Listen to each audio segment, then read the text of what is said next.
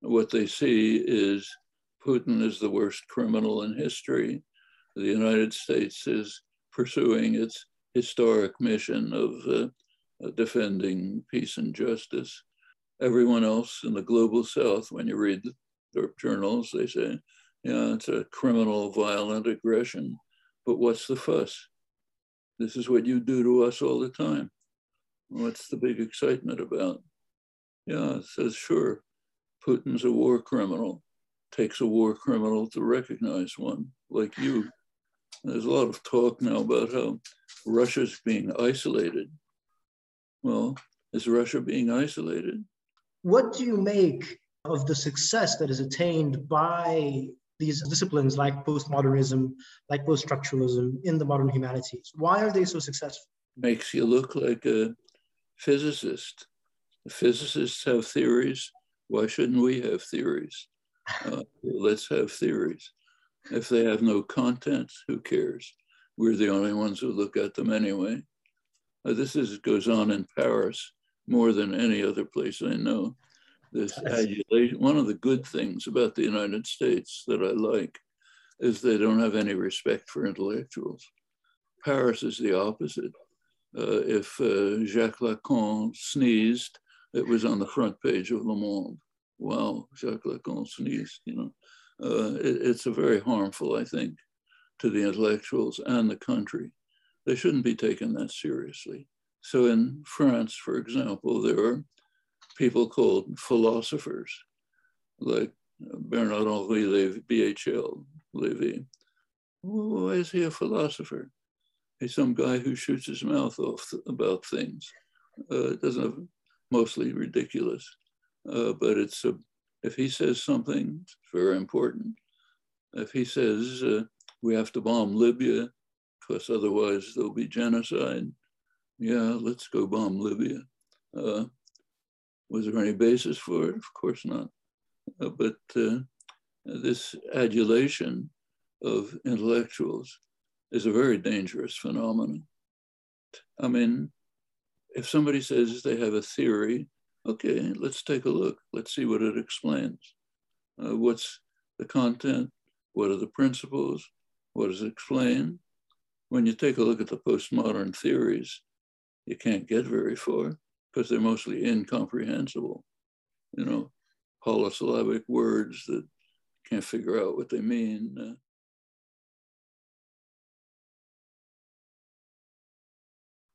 Colleagues, students, friends, thanks for joining me today for this very anticipated discussion with our uniquely special guest, Professor Noam Chomsky.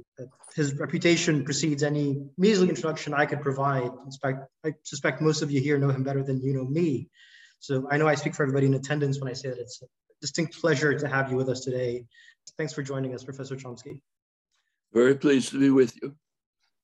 So today's discussion will be centered around mass media and international law. It's a topic that's not really explored, and we'll have a specific focus on armed conflicts. The main question we'll be trying to get at is what link might exist between mass media and violations of international law. Before that, I just wanted to start perhaps by asking you about what's been happening the past few months. Right? You've got the Russian incursion into Ukraine. That's the first thing that pops to your mind. But you've got also a number of similarly troublesome crises that are taking place, but are more easily dismissed, right? Whether that be the humanitarian crisis in Yemen, the increase of the US-backed Saudi strikes, the Israeli airstrikes in Syria, the territorial incursions in Palestine, the US strikes in Somalia, right? I actually write an analysis on the amount of coverage dedicated to Ukraine as opposed to all the other conflicts in the past couple of months. And the result was about 1,000 articles dedicated to Ukraine for every article on any other conflict in the major media outlets. So my first question to you is, why do you think there are such immense discrepancies in this media coverage? Are they justified at all? Well, I'll mention another one, an easy experiment you can carry out. It's a rule now for media and commentators that when you refer to the invasion of Ukraine, you say the unprovoked invasion of Ukraine. That's a rule. You want to be accepted into the polite society. That's what you say. So I ran a Google search. It's easy. Unprovoked invasion of Ukraine, 2.5 million. Then I ran one on unprovoked invasion of Iraq, about 10,000. And when you look at them, all of them were from marginal anti-war people. Well, that's interesting in itself, but it becomes more interesting when you look at the facts. The facts are the exact opposite. The invasion of Iraq was totally unprovoked.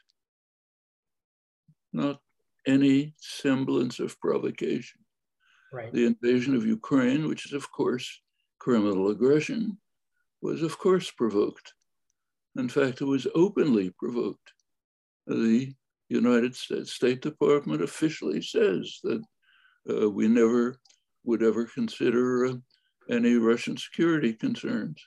Last September, the Biden administration made an official statement, find it on the White House webpage, which called for enhanced programs to integrate Ukraine within NATO. So the programs that Jens Stoltenberg, the Secretary General of NATO, has proudly announced that since 2014, NATO, meaning the United States, has poured advanced weapons into Ukraine, carried out military maneuvers, trained Ukrainian officers. Last September, Biden enhanced this. This is before the invasion, recall, with new programs, new training was extended last November. So of course it was provoked. It doesn't give any justification for it, but it was obviously provoked. So here we have an interesting situation. The unprovoked invasion of Iraq is never called the unprovoked invasion of Iraq. It's called a mistake or a blunder or something like that. The totally provoked invasion of Ukraine has to be called the unprovoked invasion of Ukraine. Well, is this the media? Not exactly. It's the intellectual culture where you are, the universities where you are and where I am, they create a culture which actually was described pretty well by George Orwell. He pointed out in something you probably haven't read that he says in free countries like England, unpopular ideas can be suppressed without the use of force. And he gives some reasons. One of the reasons is a good education, like you're getting. If you have a good education, you have instilled into you the understanding that there are certain things it just wouldn't do to say. I'll add a little extension of that. It wouldn't do to think. That's a good education, the kind you're getting, in fact, that instills into you that understanding. And of course, it shows up in the media, and it shows up in the fact that this incredible inversion of fact and disparity can't even get a comment. Nobody would notice it. It's the kind of thing it wouldn't do to say. Well, the reason you didn't read that essay of Orwell's, I suspect, is that it was suppressed. It was the introduction to Animal Farm. You've all read Animal Farm, of course, but it's unlikely that you've read the introduction to it. The introduction was not published.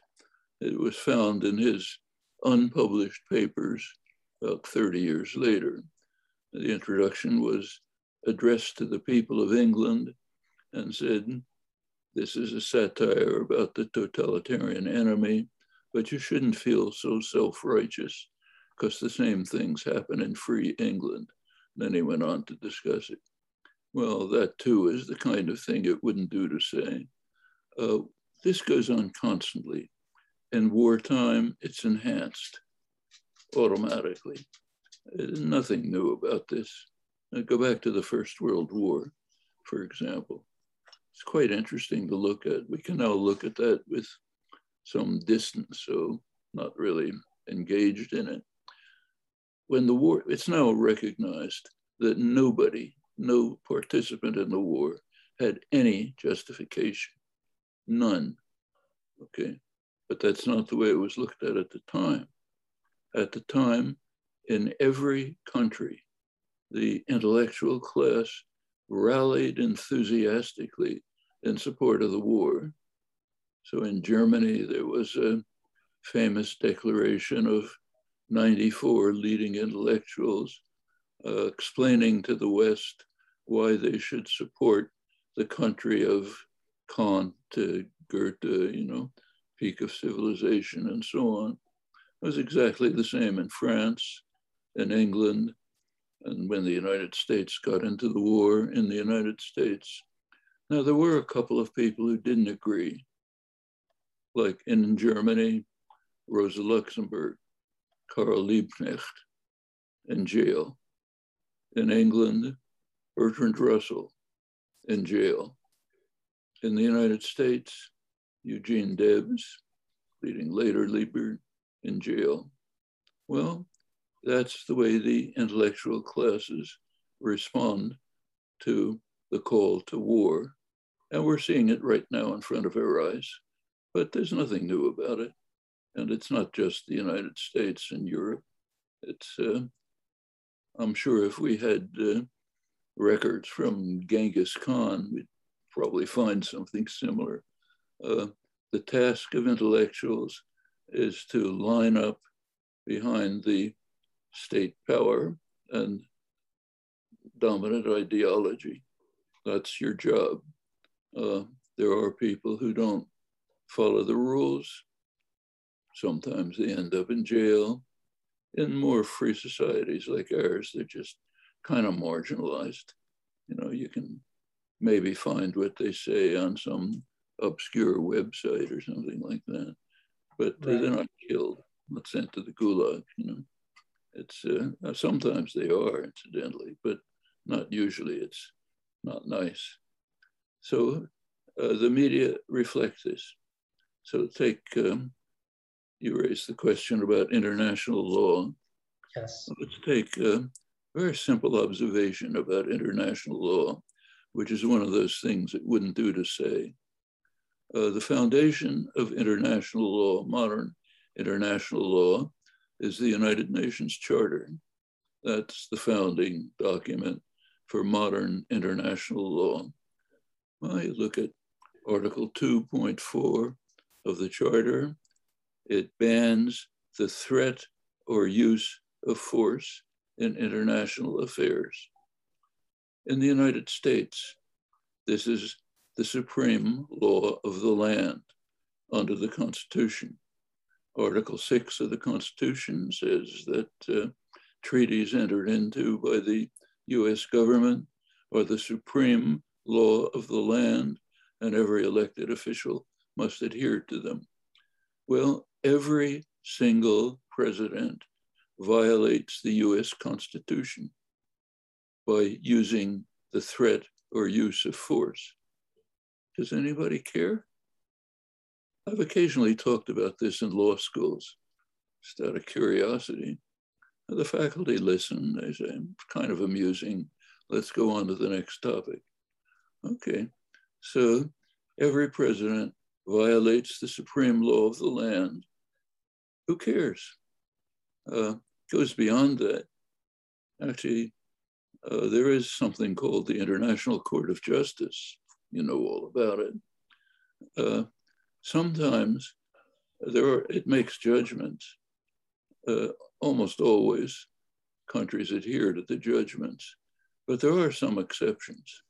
In fact, right now, there is one exception in the historical record, which refuses to accept a ruling of the World Court.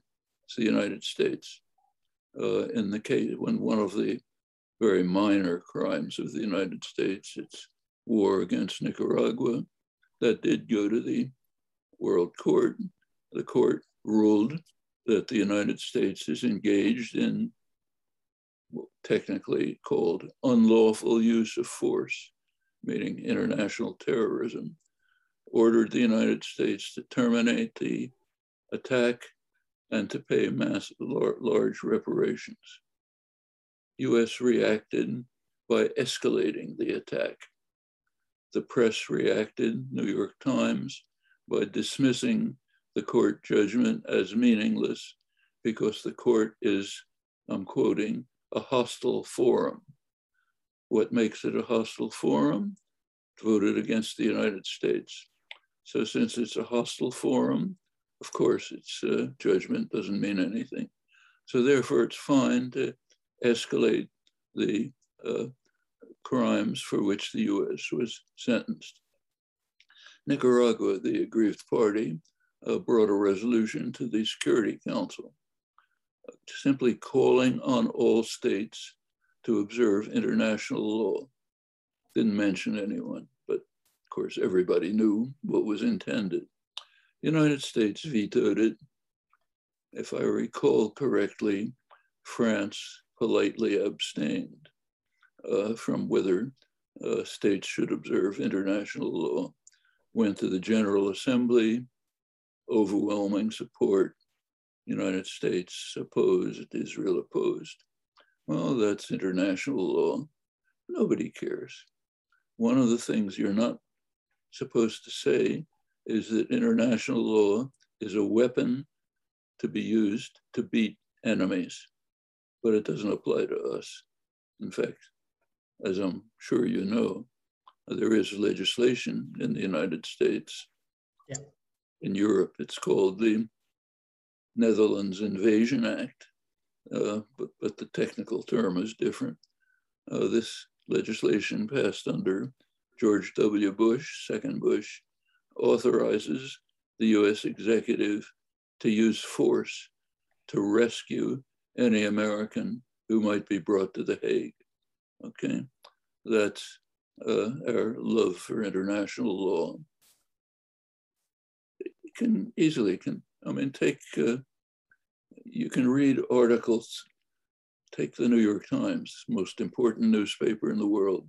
Its leading foreign affairs specialist, highly regarded, is Thomas Friedman.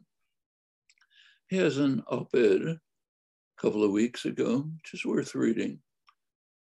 He says, we don't know what to do, we're lost. We've never been in a situation like this before, where we have to deal with a war criminal, Putin. How can we possibly deal with a war criminal? How can we possibly deal with every US president?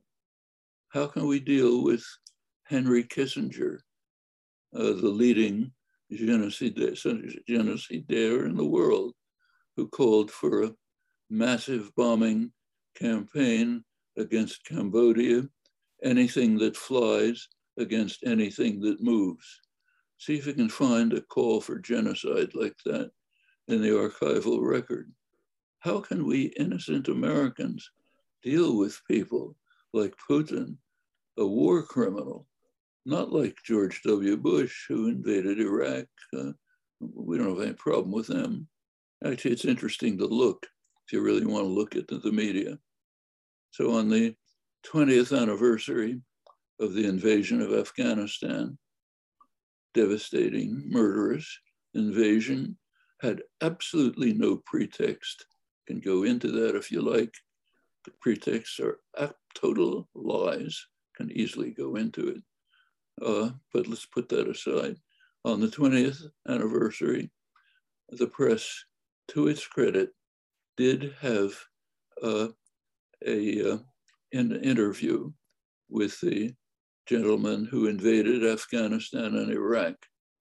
The interview was in the Washington Post, one of the two national newspapers. It was in the style section of the Post.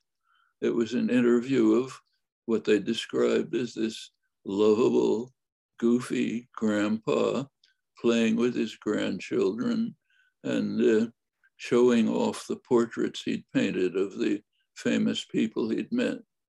We know how to deal with war criminals like that. Was there a comment about it anywhere? Yeah, one, I made a comment about it. Nobody else cared. That's the intellectual class. But so even though nobody cares, there seems to be always a need for legal justification, right? Whether it be Ukraine, Iraq, Afghanistan, there's always a legal argument behind it, legal rhetoric that they use to. There's no arguments. Take Iraq, okay? The US and Britain tried to construct a pretext. Right. It's very interesting to look at. Tells us more about the intellectual classes. They appealed to a Security Council resolution, 687, you can look it up. The resolution called on Iraq to eliminate its weapons of mass destruction. And the US and Britain claimed that Iraq hadn't lived up to that. Well, even if it was false, of course, they had lived up to it. But even if it had been correct, it's no pretext for invasion. Take a look at the UN Charter again. Absolutely no. Okay, now let's take a look at 687, Article 14. It calls on all signers to work to establish a nuclear weapons free zone in the Middle East. Well, what about that? If we had a nuclear weapons free zone in the Middle East, would end any of the talk about the alleged threat of Iranian nuclear weapons. So why don't we have it? Well, interesting. Iraq is strongly in favor of it. The Arab states are very strongly in favor of it. G77, Global South, strongly in favor of it. Europe's in favor of it. Why doesn't it happen? The US vetoes it. Every time it comes up, the US vetoes it. In other words, the US and Britain are in violation of the Security Council resolution that they used to fabricate a pretext to invade Iraq. Can anybody say this? Yeah, I say it, and I'm not killed because we live in a free society, but nobody can hear it. You can't say it anywhere near the mainstream. Incidentally, why doesn't the US, why does the US veto it, which would end the whole Iran problem? Simple reason. It would mean that Israel's nuclear weapons arsenal would have to be inspected. And the US doesn't want that. In fact, the US does not even recognize that Israel has nuclear weapons. Of course it does, and everybody knows it, but the US won't recognize it. And there's a good reason for that too, which is also one of these things it wouldn't do to say. If the US recognized that Israel has nuclear weapons, US law would come into play, like the Symington Amendment, which bans US military and economic aid to countries that develop nuclear weapons outside the international framework. Well, so we are threatening a war with Iran.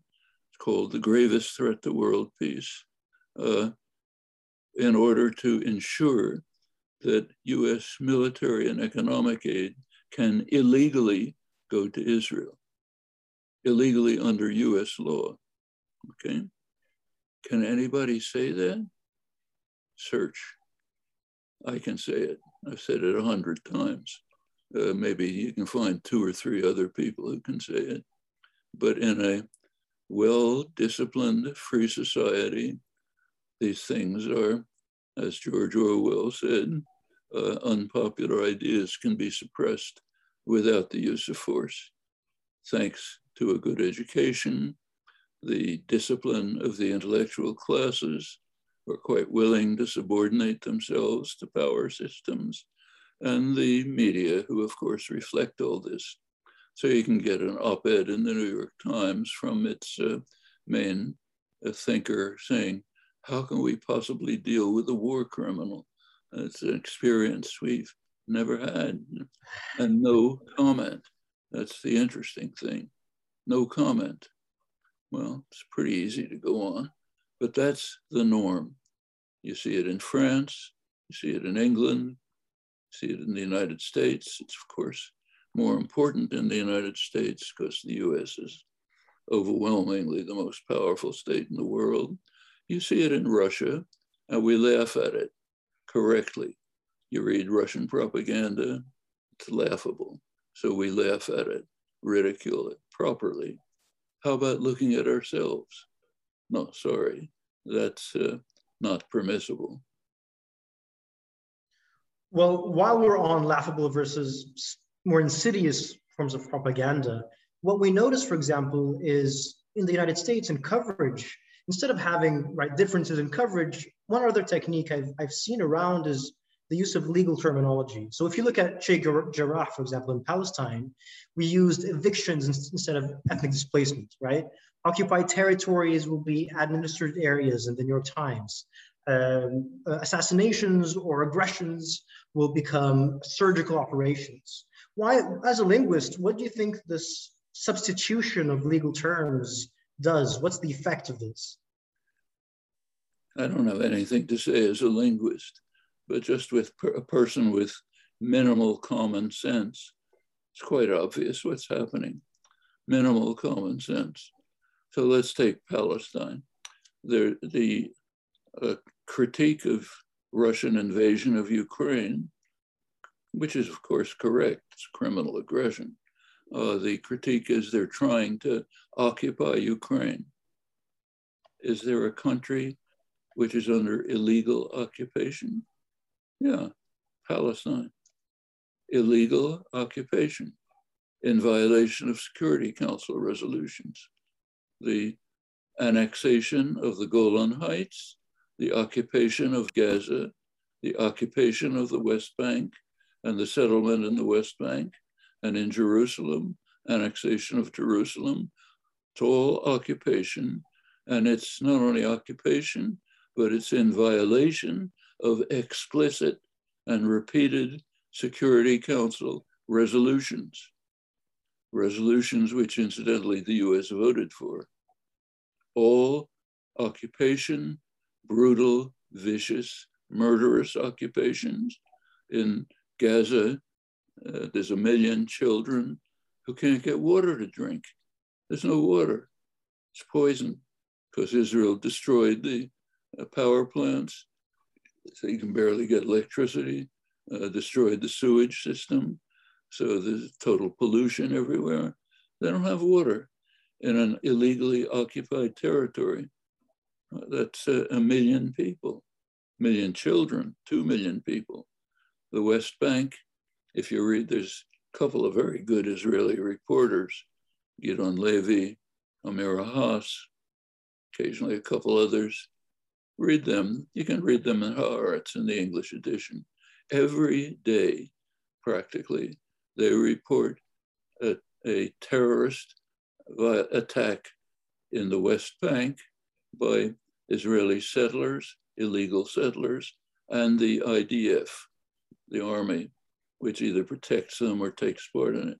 Practically every day, all illegal, all in violation of Security Council resolutions, all in occupied territory. Any word about it? The only thing we can talk about is that Russia is trying and failing to occupy Ukraine, but not what's actually happening before our eyes in the country, which happens to be by far, no one even close, the leading recipient of US military and economic aid. As I mentioned, illegal under US law for the reasons I mentioned. Nobody can talk about this. Does it take special genius to see it? It's all right in front of our eyes. It's so immediate. You just have to look at the front page of the newspaper. Take today's New York Times. There's a front page article on how one of the American-backed settler groups is trying to turn parts of Jerusalem into a tourist park, which will overcome the, of course, moving Palestinian inhabitants out, taking their land, and trying to erase the boundary between East and West Jerusalem, which is an old Israeli effort. They want to annex what's called Jerusalem. What they call Jerusalem is actually about 5 times the size of whatever was Jerusalem. Takes in lots of Palestinian villages from which the inhabitants were expelled, was all annexed illegally. Actually, there's one country in the world which now recognizes the illegal annexation of the Syrian Golan Heights, Jerusalem, Gaza, and the West Bank, United States. Under Trump reversed US policy. Biden has kept to it. So now the US recognizes the illegal occupation and funds the daily atrocities that go on in the occupied areas while we fulminate about Putin's effort to occupy Ukraine. I mean, if somebody was watching this from outer space, they think we're insane, you know, correctly, you know, because it's all transparent. Yeah. It's not hidden. Nobody's concealing anything. So the media does this to manufacture public consent for these expeditions abroad, correct? So if we admit that the media influences public opinion, can you draw a direct link between the media's manufacture of consent and these violations of international law?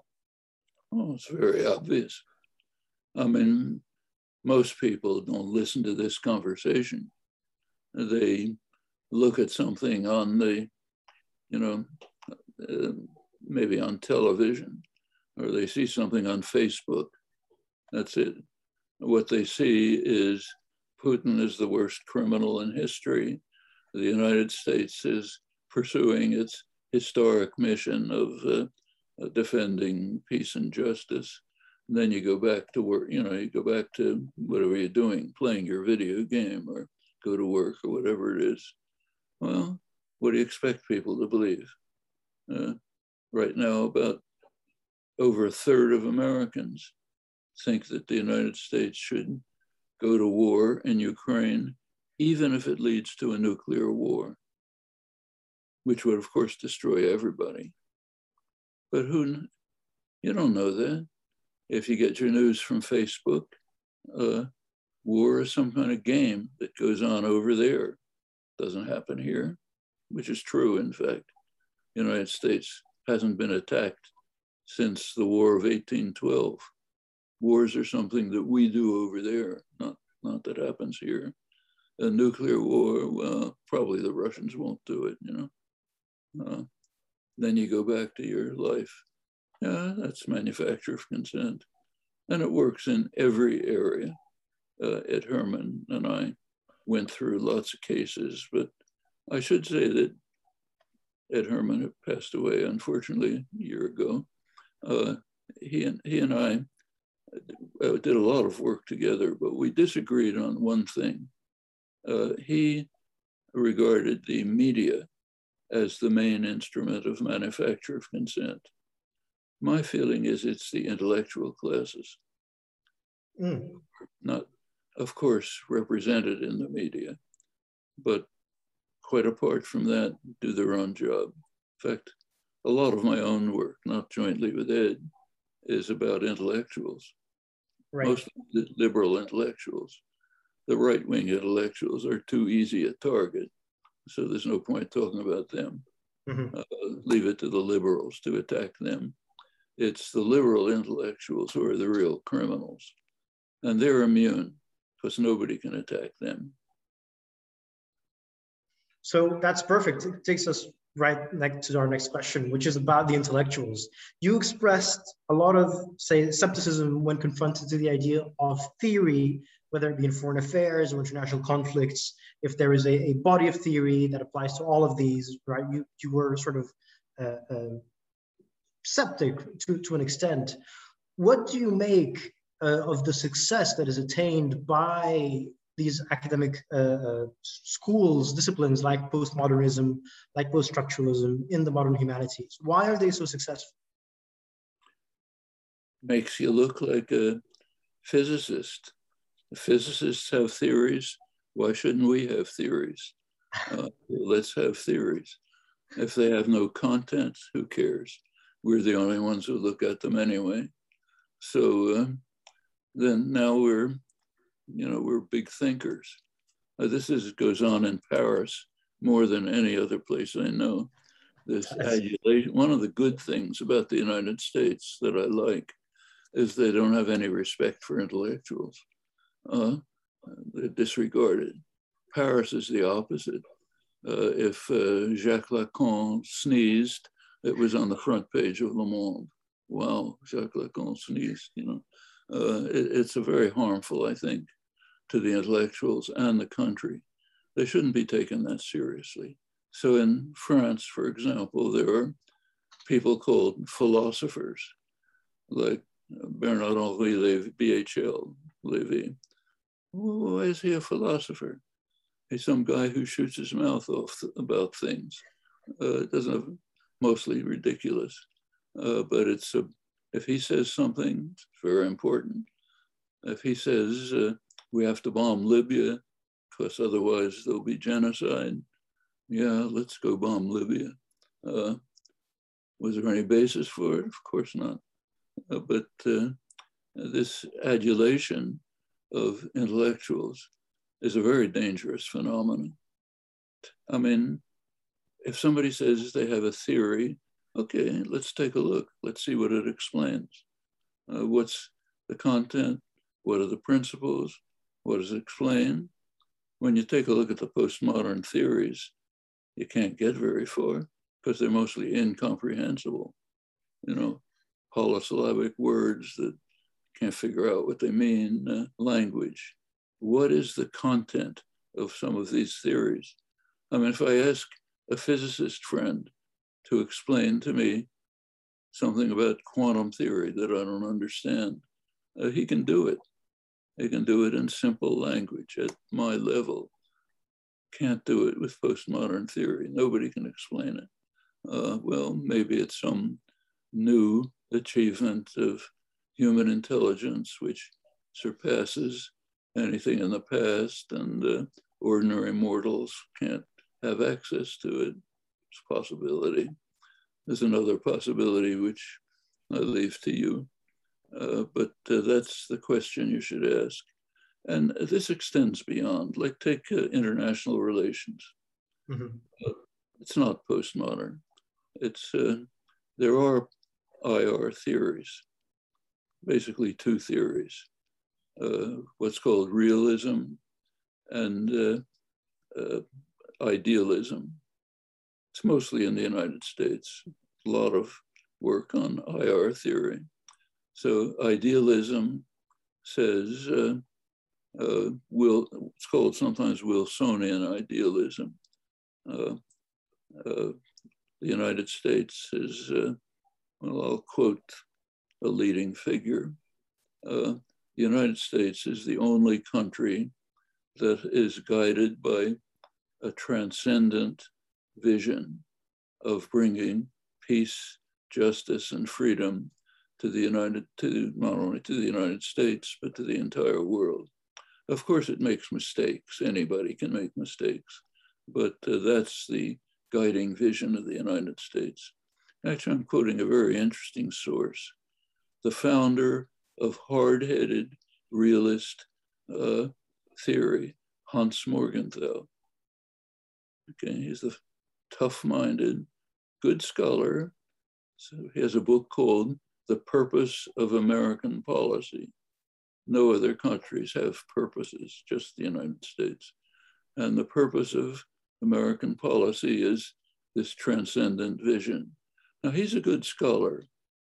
So he goes through the record and he says, well, of course, if you look at history, the United States hasn't lived up to its vision.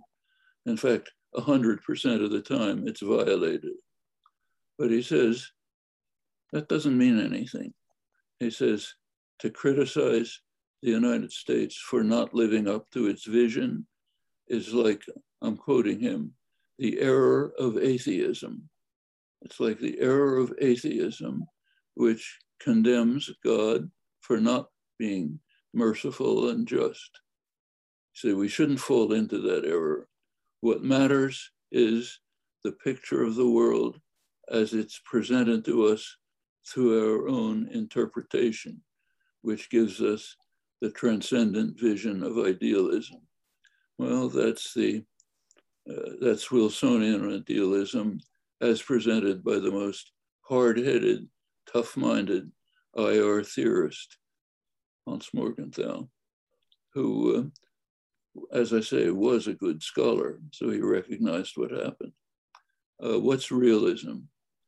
Realism says the world's chaotic.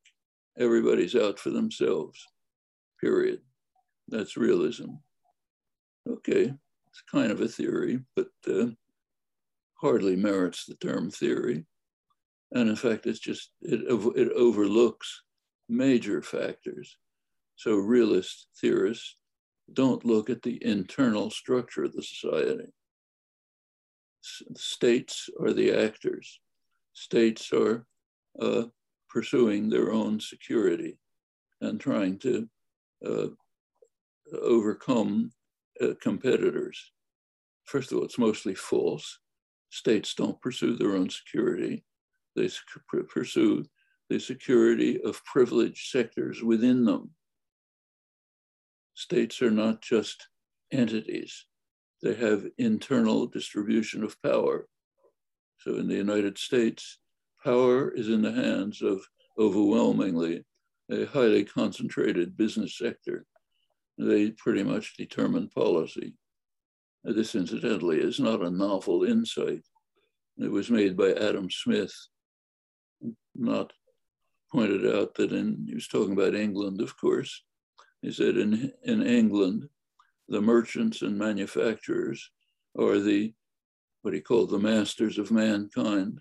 They are the principle of architects of government policy, and they make use of their power to ensure that their own interests are very well taken care of, no matter how harmful it is to others, including the people of England. Well, that's Adam Smith. He was way more sophisticated than realist international theory, because he recognized that states are not just units. They are systems with internal power structure. In his day, the merchants and manufacturers of England. Our day, mega corporations, financial institutions. They pretty much set policy, no matter how grievous the impact on others, including the people of the United States, including US security. They don't care about US security. Easy to demonstrate. If we had time, I don't know if there is, I could run through it. I've written about it. So realist theory, first of all, is extremely shallow. Secondly, it's false. And thirdly, it ignores crucial elements of how policy is made. Now, there's a lot of good work in realist theory, like Morgenthau or Mearsheimer or Waltz or others. Very good descriptive work. But as soon as you move to the theory, it disappears. Wilsonian idealism is, of course, just a bad joke. You know, that's IR theory. At least it's intelligible, unlike postmodern theories, which are just totally unintelligible. But amid all this, these charlatans in the postmodern French, let's say the French academic circles, there's one person that you sort of set aside, and you said that if you were to rip away all the haziness and the confusion, you might find substance beneath it, right? That was Michel Foucault. What made you think that Foucault stood out aside, or had some utility in his work or in what he expressed?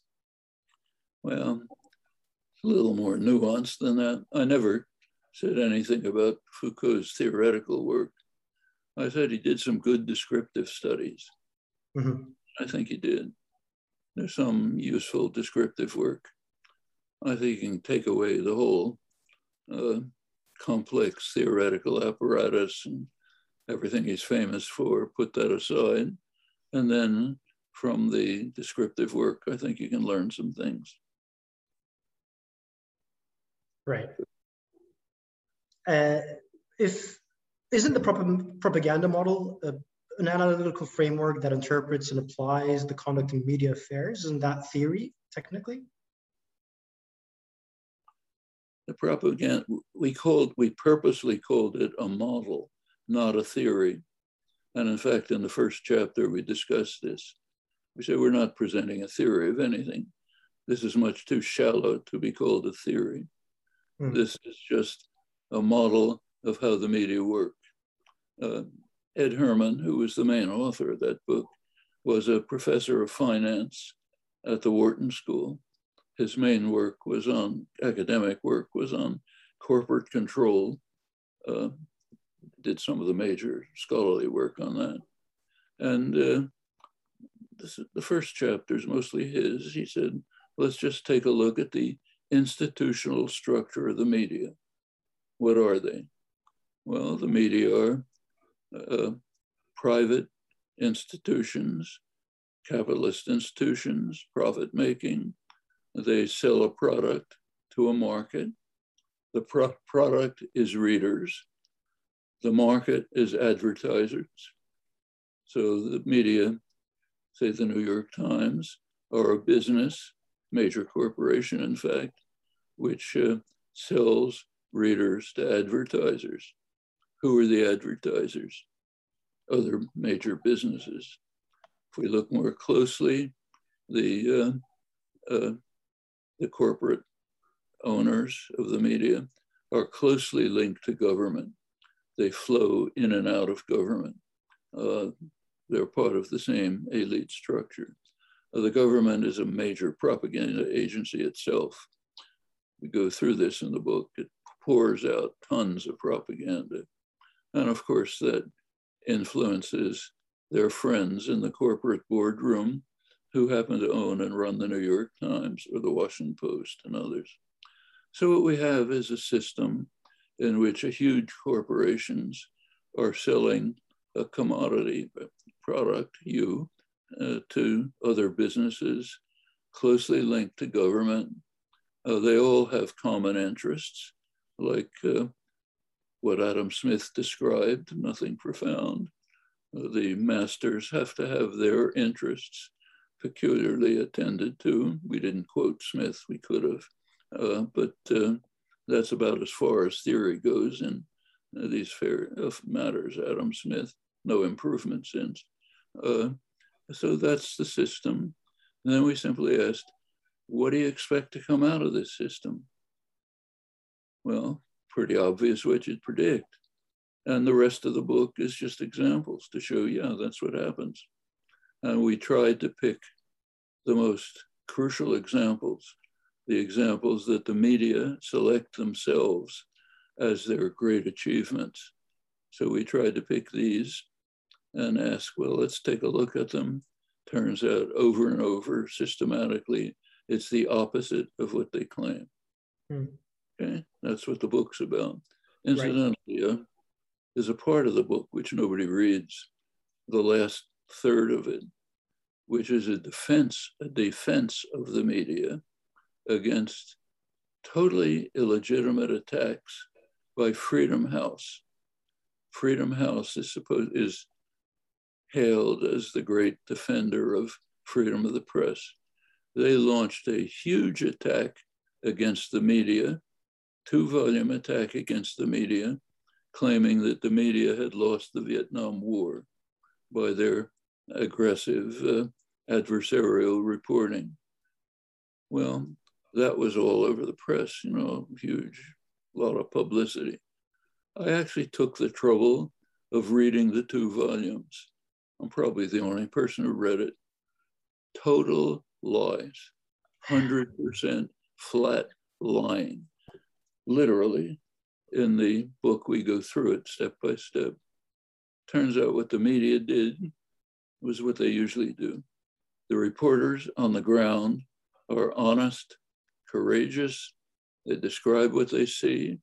it's trustworthy, they're very brave, do good work, but they're all doing it within an ideological framework which reshapes what comes out. So yes, we describe a massacre carried out by US troops, and it was a mistake. They didn't understand our mission of trying to bring democracy to Vietnam. So yes, what they describe is correct, but they're intellectuals. So they have internalized the doctrines of the intellectual classes, which are United States is force for good, transcendental vision, makes mistakes, but everybody can make mistakes. So the reporting is the Freedom House attack was pure lies, almost 100%. And the truth is honest, courageous reporting within an ideological framework which distorts entirely what's happening. Well, once you understand this, it's not very difficult. You can read the New York Times and pick out of it what makes sense, compensate for the bias and distortion, and learn a lot. It's the first newspaper I look at in the morning, has the most comprehensive coverage of the world, all biased and distorted, but you can overcome that. It's not profound. While we're on the topic of theory, I wanted to ask you about something that's happening in the legal academic world. Everybody seems very eager to claim this mantle of critical theory, critical legal scholarship, under seldom a very unified ideological corpus. I'd be hard pressed to tell you exactly one thing that sort of they all do or they all agree upon. But usually they'll embed either racial themes or gender themes or say third world themes or economic themes to the scholarship. What do you think about the effectiveness of these attempts in scholarship to introduce an identitarian aspect to research or to academia? Do you think it has any legs? These are things that should be there. We should be talking about the real world in legal theory too. Real world includes racism, sexism, all kinds of other forms of repression. Yes, we should introduce them into the legal system, but with rational approaches, not making them, not going overboard about them, not saying that if somebody gives a talk in which he mentions genetics, we have to bar him from talking. Not that. And that's happening. Some, mainly young people, are being so overwhelmed by these identity issues, which are real, that they're using them to move towards instituting a kind of totalitarian system, where if you say something I don't like, we ban you. That's happening all over. Actually, it just happened to me. If I give you an example from the left, I gave a talk, and it was on what we're discussing, Ukraine and so on. Mm-hmm. I pointed out that there's two options. One option is a negotiated settlement, which will end the horrors. And of course, it'll have to give Putin some kind of escape hatch. That's the nature of negotiation diplomacy. One possibility. The other possibility is a grotesque experiment where we take a chance and see whether Putin will just slink away quietly in total defeat, or whether he'll use the force that, of course, he has to devastate Ukraine. That's the experiment. Those are the two options. And then I talked about commentary. I said almost no one advocates the first option. Almost everyone says, let's carry out the grotesque experiment, which too horrible to consider. And then I said, I found two people in the Anglo-American world who did advocate the sane solution two people. Of course, there are plenty of academics and others who advocate it, but people who can make it into the mainstream, political figures. One of them is Jeremy Corbyn in England, who did advocate this and was expelled from the Labour Party in retaliation. In the United States, I found one person who said, look, let's put an end to the murder and destruction. Let's move to negotiations. Let's settle this and try to live in peace. Donald Trump. That led to a huge outrage on the left. You can find it on Twitter, on all the left media, huge denunciations. How can you tell the truth about Trump? That's illegal. You have to lie about him because he's a hated enemy. And if he said something sensible, you have to suppress it. Take a look at Twitter or Facebook or whatever you look at. You see an outpouring of rage about this. The article I submitted to one of the left sites insisted that this be excluded because you can't tell the truth about Trump. Okay, that's the totalitarian left. Thinking, young people mostly, honest, genuinely thinking we're doing something good, but just not thinking. What they're doing is basically giving a gift to the far right. They love it. Far right, of course, loves it. They eat it up. And it's the wrong thing to do. It's joining the techniques of suppression of the mainstream society and saying, we can do it too. We'll be as rotten as you are, and we'll meanwhile give you a gift. So when you get back to your question, these issues should be brought in, but in a sane and sensible way. Think it through.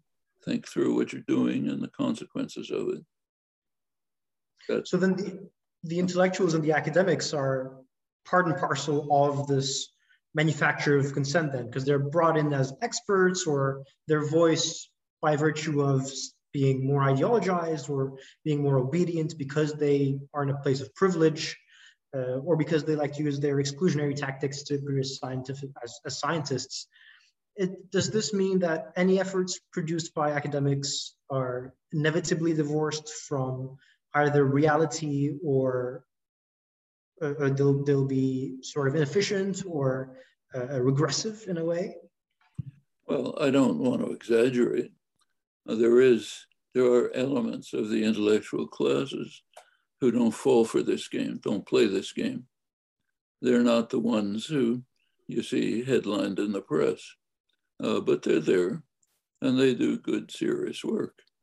They're usually placed on the margins, but they're there, and it certainly can be done. And they've had an effect. A lot of them are what Gramsci called organic intellectuals. They become involved with popular movements and try to provide what help they can with their special privilege and knowledge and help them out and participate with them. That can be very effective. Plenty of people like that. Those are some of them just become spokespersons, like Martin Luther King became a very eloquent spokesperson for the popular movements that were developing and made a major contribution. And in fact, is despised. So it's worth noting. Take a look at Martin Luther King. There's now a Martin Luther King Day to celebrate him. Listen to the rhetoric on Martin Luther King Day. It's very striking. It ends in 1963 with his famous I Have a Dream speech. Actually, King made a second I Have a Dream speech the evening before he was assassinated. He was assassinated when he was supporting a strike of sanitation workers. Poor people, black and white, the poorest, most oppressed in the country. He was supporting a strike. He was bitterly denounced for that by Northern liberals. They said he had lost his message. They loved him when he was attacking racist Alabama sheriffs, but they hated him when he came to the North and started talking about class issues and Northern liberal repression. He was gone. So he made a speech, and I have a dream speech. He said, it's like Moses, I can see the promised land. I'm not going to get there, but if you struggle, you can get there. Talking to press workers. He was killed the next day. You don't hear that. What you hear about Martin Luther King is his courage, which was real, in attacking vicious racists in the South. So as long as it's somebody else, we can praise the person who attacks them. Not us, please. Come back and talk about us, you're finished, okay? Right, we forget that his campaign was actually called the Poor People's Campaign. It was also class-based. He was trying to start a Poor People's Campaign. Right. And in fact, it's interesting what happened to it. The campaign was supposed to travel through the cities of the South where the great events had taken place, end up in Washington, have a camp called Resurrection City. After his death, his widow, Coretta King, led the march, went to Washington, set up Resurrection City. They were trying to appeal to Congress to pass legislation that would assist poor and oppressed people, Black and white. It was the most liberal Congress in American history. Nothing. They were allowed to sit there for a while, then they were dispersed and sent home. It was the end of the Poor People's Campaign. One last question, because I know that you have other engagements as well. So if the intellectuals and the media class partake in this manufacture of consent, where they influence, let's say, public opinion for these invasions abroad, how come public opinion for both Iraq and Afghanistan declined considerably towards the end of both of those conflicts? And how is it that the US left Afghanistan at the end, even though the media has been trying to manufacture consent for 2 decades? Well, let's take Afghanistan. The Afghans are just so backward and primitive that they can't accept our benevolent efforts to improve their lives by bombing their villages and humiliating them by dragging the men off into torture chambers. They're so backward, they just don't appreciate this. So we'll have to pull out, and it's costing us too much. In fact, that's the only question. How much does it cost us? Okay. Take a look at Vietnam. You know, to the last tiny fraction, how much Americans were hurt. Everything. How many Americans were harmed by chemical warfare? Know every one. Do we know anything about the deformed fetuses that are appearing right now in Saigon hospitals from the effects of US chemical warfare? Well, you tell me. Okay. It's the cost to us that matters. Why should we expend our wealth and goodness and benevolence for these backward people? Looks a little bit different from the point of view of the victims. In fact, we see it very dramatically today. I don't know if you've done it, but it's useful to look at a sanctions map on Russia. Sanctions map are Europe, the English-speaking countries, and the country that apartheid South Africa called honorary whites, Japan. That's the sanctions. Nobody else. Everyone else in the global South, when you read their journals, they say Yeah, it's a criminal, violent aggression. But what's the fuss? This is what you do to us all the time. What's the big excitement about? Yeah, it says, sure, Putin's a war criminal. Takes a war criminal to recognize one, like you know. That's the global South, the civilized part of the world. It's not what you read in Europe or the United States. And the split is very sharp. And there's a lot of, I don't know about France, but in the United States, there's a lot of commentary on what's wrong with the global South. Why is the global South out of line? Why don't they join us? Something wrong about them. Could it be maybe there's something wrong about us? No, that's impossible. In fact, there's a lot of interesting, going back to international relations, there's a lot of talk now about how Russia's being isolated. Well, is Russia being isolated? Russia's linking up with China, it's linking up with India, Indonesia, Saudi Arabia is making moves towards them. Who's getting isolated?